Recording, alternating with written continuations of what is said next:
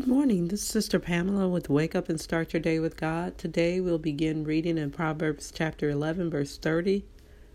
The fruit of the righteous is a tree of life, and he that winneth souls is wise.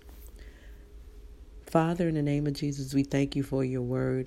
And my prayer on today is that we will win souls to Jesus Christ. Lord, I thank you, Lord God, for protecting us and keeping us safe. And Father, my prayer is that as we recall how you brought us out, that we will also do our part to win others to Christ, even if that means just being a light. We thank you, Father. Hallelujah. In Jesus' name, amen.